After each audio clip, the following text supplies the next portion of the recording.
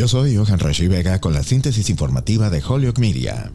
A medida que el precio del combustible para calefacción está aumentando y las familias están preocupadas por llegar a fin de mes este invierno, el gobierno federal anunció asistencia de calefacción para hogares de bajos ingresos. MassCap, el Departamento de Vivienda y Desarrollo Comunitario de Massachusetts y varias otras agencias estatales están lanzando su campaña anual de concientización en todo el estado para garantizar que los hogares vulnerables en Massachusetts puedan mantenerse calientes este invierno, y el estado está brindando asistencia de calefacción a los más necesitados. La ayuda está disponible tanto para inquilinos como para propietarios de viviendas y se aplica a todas las fuentes de energía, no solo al petróleo, y los funcionarios dijeron que dependiendo de su fuente de calefacción puede ser elegible para recibir más de $1,000 en asistencia para calefacción. Las solicitudes se aceptan ahora y aquellos que califiquen pueden recibir ayuda desde el 1 de noviembre de 2022 hasta el 28 de abril de 2023.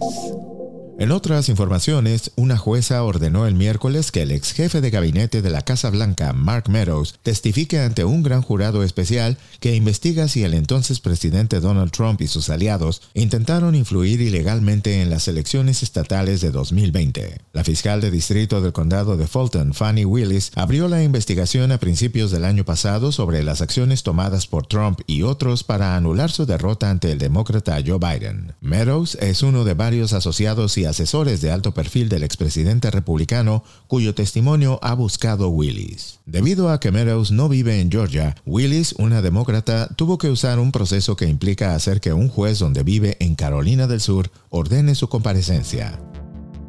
Yo soy Johan Rashi Vega y esta fue la síntesis informativa de Holyoke Media a través de WHMP.